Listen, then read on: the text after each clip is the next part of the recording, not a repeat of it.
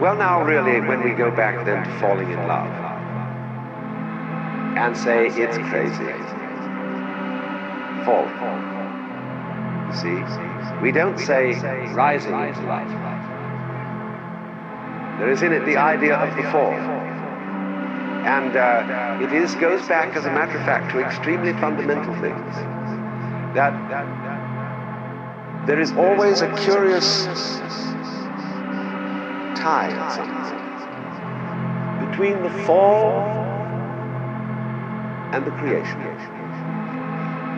Taking this ghastly risk is the condition of there being life.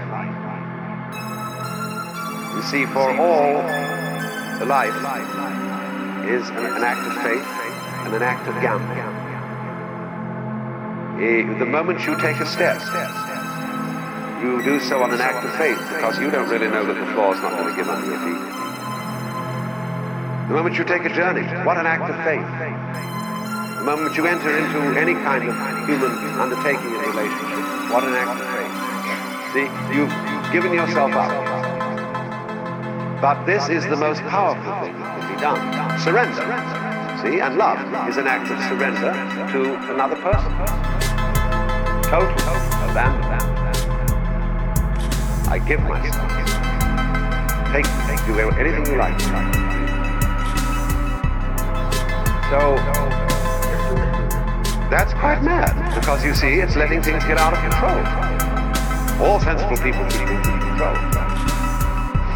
Watch it, watch it, watch it, watch it. Security, vigilance, watch it, police, watch it, guards, watch it, who's going to watch the guards?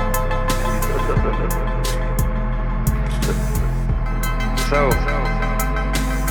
actually, therefore, the course of wisdom, what is really sensible, is to let go, is to commit oneself, to give oneself up, and that's quite mad.